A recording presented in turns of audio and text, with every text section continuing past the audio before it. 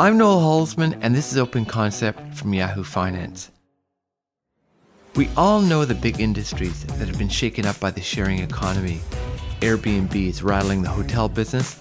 Uber has turned the taxi industry upside down. But what about air travel? My name is Justin Crabb. I'm the CEO of Jetly Private Jets, or Jetly Incorporated, here in Richmond Hill, Ontario. Jetly's app links up customers with private jet operators when their planes aren't being used. Luxury customers get a convenient way to book a jet, and owners get a stream of side revenue. Justin Crabb thinks he has the power to compete for clients with Air Canada, WestJet, and the commercial airlines, which is no small feat, but he says he's up to the challenge. Justin, thank you so much for coming in. We're really pleased to have the opportunity to speak with you. Tell us about Jetly. What is it? I've heard it being referred to as the Uber of jets. Right. Yes. It's always flattering to be called that. However, one difference is you don't really need a private jet as on demand as you do an Uber. But to simplify it for people, the way that I like to explain it, it's more or less an Expedia for private aviation, where Expedia ties you into a network of commercial aircraft. Jetly ties you into an app and a network of private aircraft that are charterable essentially on demand, but the whole aircraft is yours as opposed to single seats where you would Expedia. So how many planes do you have? There's about 10,000 at any given time, up to 15,000 in the network. That's a global network. It's now across 190 countries and territories worldwide, so it really is global. At any given time, there could be 8,000 to 10,000 that are active, again, depending on the type of year or the time of year. Christmas, it tends to scale up with the owners of the aircraft making them more available to our network. So are you, and I don't say this in any way sort of pejorative fashion, but are you sort of the middleman connecting the demand and supply? Right. So just like Uber is the middleman for the driver in the vehicle, we're the middleman for the airplane operator and the owner. So you could, for example, if Yahoo has a plane and they charter it out for their executives, they could supplement the ownership costs. If they're not using it 30 days out of the 31-day month, they could introduce it to our network. We could charter it out on demand and drive them business that supplements their cost of ownership for the aircraft. So, it could be a Coca-Cola owned aircraft or a Pepsi owned aircraft. A company generally owns the aircraft. They add it to our network, and we provide them with customers and a steady stream of business through the app. And not to get super granular, right, but I am fascinated. So if I'm Coke and I have this airplane, and I'm using it on Monday and Tuesday, but we don't need it to the best of our knowledge on Wednesday, Thursday, Friday. Then we just on Wednesday, Thursday, and Friday, then we put it up so it's available for booking on that time frame. That's right. Right. Okay. Well, similar to that, if you're flying from, say, Toronto to Montreal, just as an example, a flight request would get submitted from Toronto to Montreal on such and such a date. It would get distributed to the network of operators and pilots within the area. Very similar to how Uber on your phone receives a ride request, and the pilots and the operators either decline or accept it based on the schedule, if it's available or if it's not available. And then on the other side, can you tell us a little bit about, so is there a typical customer? It's 50-50 between business and families that are traveling all over the world. Typically, we'll see 4, 5, 6, 7, 8 executives chartering an aircraft. They'll fly it from Toronto to Montreal, Montreal to Ottawa, sometimes into New York, and then back into Toronto the same day. And that's where the convenience factors really start to benefit that type of business, is they can be in 4 different places at once, do things that you couldn't normally do in one day with their team of executives, keep their morale up, and increase their productivity. And then the other side, routinely we'll see a family traveling from California into the Bahamas, for example, or into Europe, just as a standard vacation trip. So that's pretty much the balance, but it definitely is a lot of business aviation. That's who sees the most benefit. Interesting. I can see from a business perspective, but for the family case, that would be a fairly affluent family. Fairly affluent family. Yes. And then taking a big step back, how did you get into this? I understand you're a pilot. Right. Correct. So it was the pilot, being a pilot, was that from a position of sort of interest and passion, or was that the first step towards launching the business? You know, I've been involved in a number of businesses for about 12 or 15 years now, you know, and got my pilot's license when I was 25. And so working out of these local airports, Buttonville Airport, just north of here in Toronto, the Island Airport, for example, you know, I see the way that these operators are running their business. Generally, it's one or two aircraft within their operation, and sometimes 3 or 4 pilots only. So I realized there wasn't a space and a platform that digitized the booking processes. You would have to call the operator. Chances are he's flying the plane as you're waiting for a call back, wait for an invoice, have the invoice sent, approved, find the aircraft, locate everything. What I did is found the niche, used my existing resources and staff, created the app, created the desktop app as well, and digitized the whole process of booking. In terms of why you started the business, you clearly saw an opportunity. Was it a function that the competitive set there was inefficiencies, or just simply didn't exist? It purely didn't exist. You know, there was no real way to find these smaller local operators that need the help. So, you know, that was where the idea was born, to create, essentially an Expedia type platform that allows everybody to come on to one central database, one website, one application, and be networked and put into contact with all of the local smaller operators that work out of these very small airports all around the world. In North America, there are about 5,000 airports, and of those 5,000, only 500 are serviced by the commercial airlines. So, you know, if you can get really close to your destination and really customize the routing, that's where they really see the benefit of having a network that's similar to this.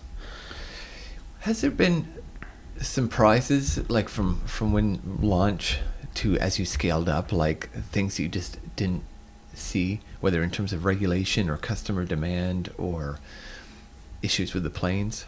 You know, the customer demand has been tremendous. With that, we've had run-ins with 2 regulators, actually. We had a review done on our initial business, or an element of the initial business with the Canadian Transportation Agency. They actually shut us down on that particular element of the business, simply because they couldn't classify. They didn't know what it was.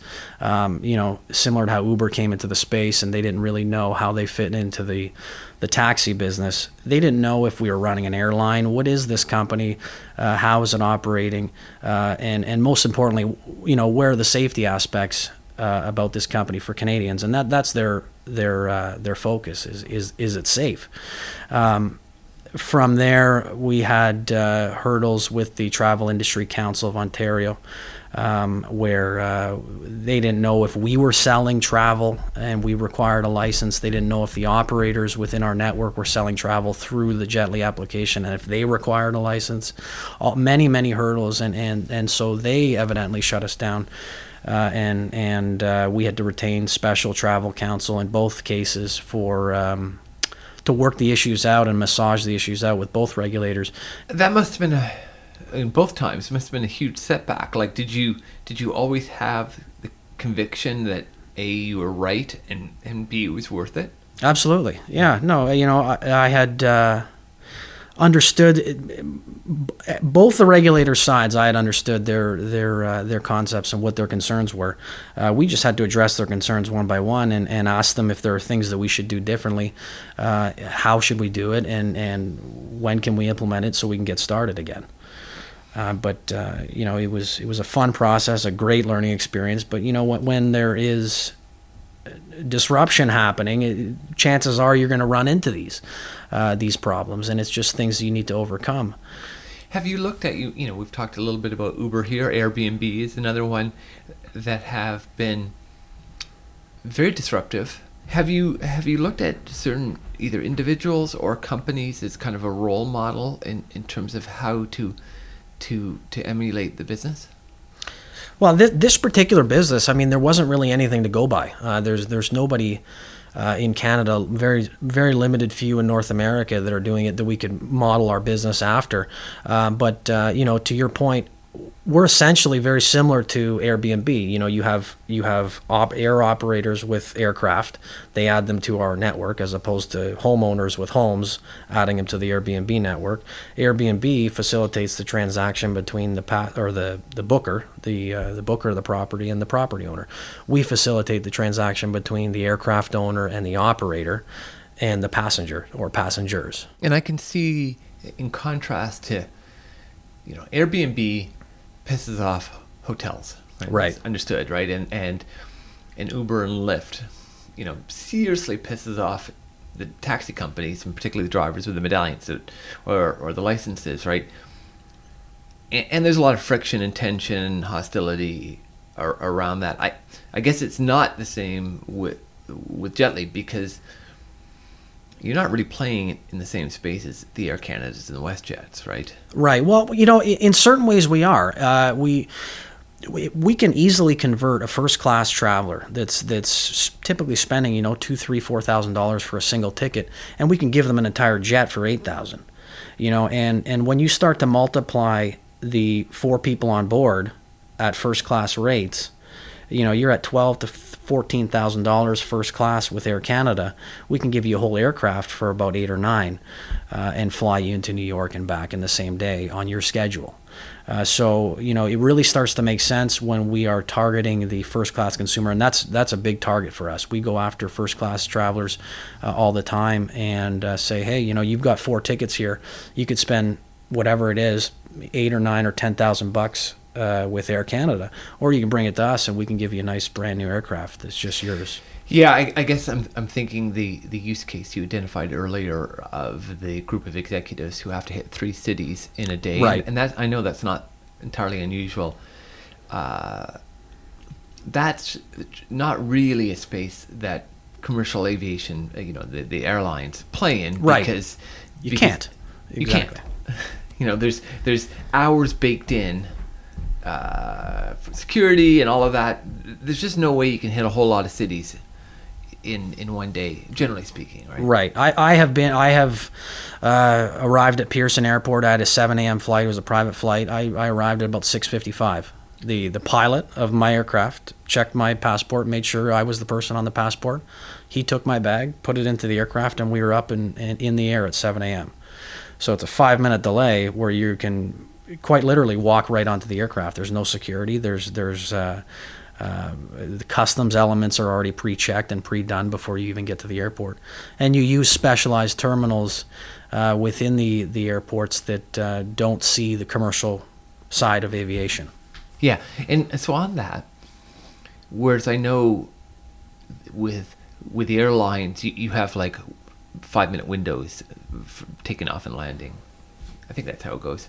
But with a private plane, do you sort of have a carte blanche, right? Like, okay, I need to leave at 2:00. Actually, no, it's 2:30. Actually, it's 2:45. Totally. And you can come and go that way. You can divert in the air. Yeah. You can be up there and say, I want to go pick up something in Florida. Let's go to Florida and then go back up to wherever, Chicago, for example. It's totally flexible. We see that all the time, that the executives or the family's meeting runs late or whatever it is. They want to extend their vacation. We're going to move the flight, or we're going to delay the flight, or we want to extend this dinner. Let's stay at this dinner. Let's notify Jetly through the application, and the pilot and the aircraft will stand by. Has with high net worth individuals or sports teams, have the ask evolved, like in terms of what people are looking for, in terms of the private jets that they fly on? We will see things that they want their animals, their dogs in Antigua. They will fly a $50,000 aircraft with just their dogs on board because they want their dogs with them. So the asks are incredible in some ways. Certain food items from very, very high-end restaurants in New York City, we can cater to and coordinate on their behalf, things that wouldn't necessarily be on board any aircraft at their request. The sky is the limit, especially within this space. We have to go above and beyond what we normally would do. where do you go from here? Are you in operations mode, or are you continuing to scale?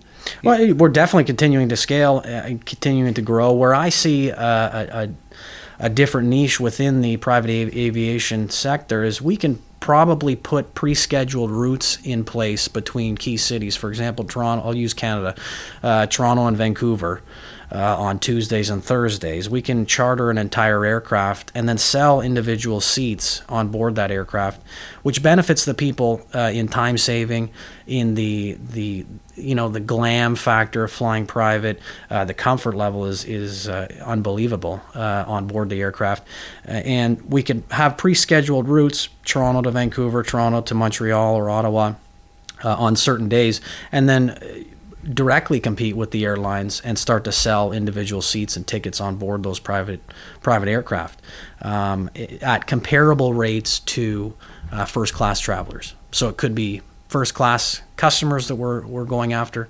and selling them the ability to fly on these private aircraft, or the typical business traveler that's already used to flying first class on board for the time saving, the ability to travel into multiple cities within the same day, things that they wouldn't normally be able to reach, and especially landing and taking off at these very small airports, the other 4,500 airports that the airlines don't service.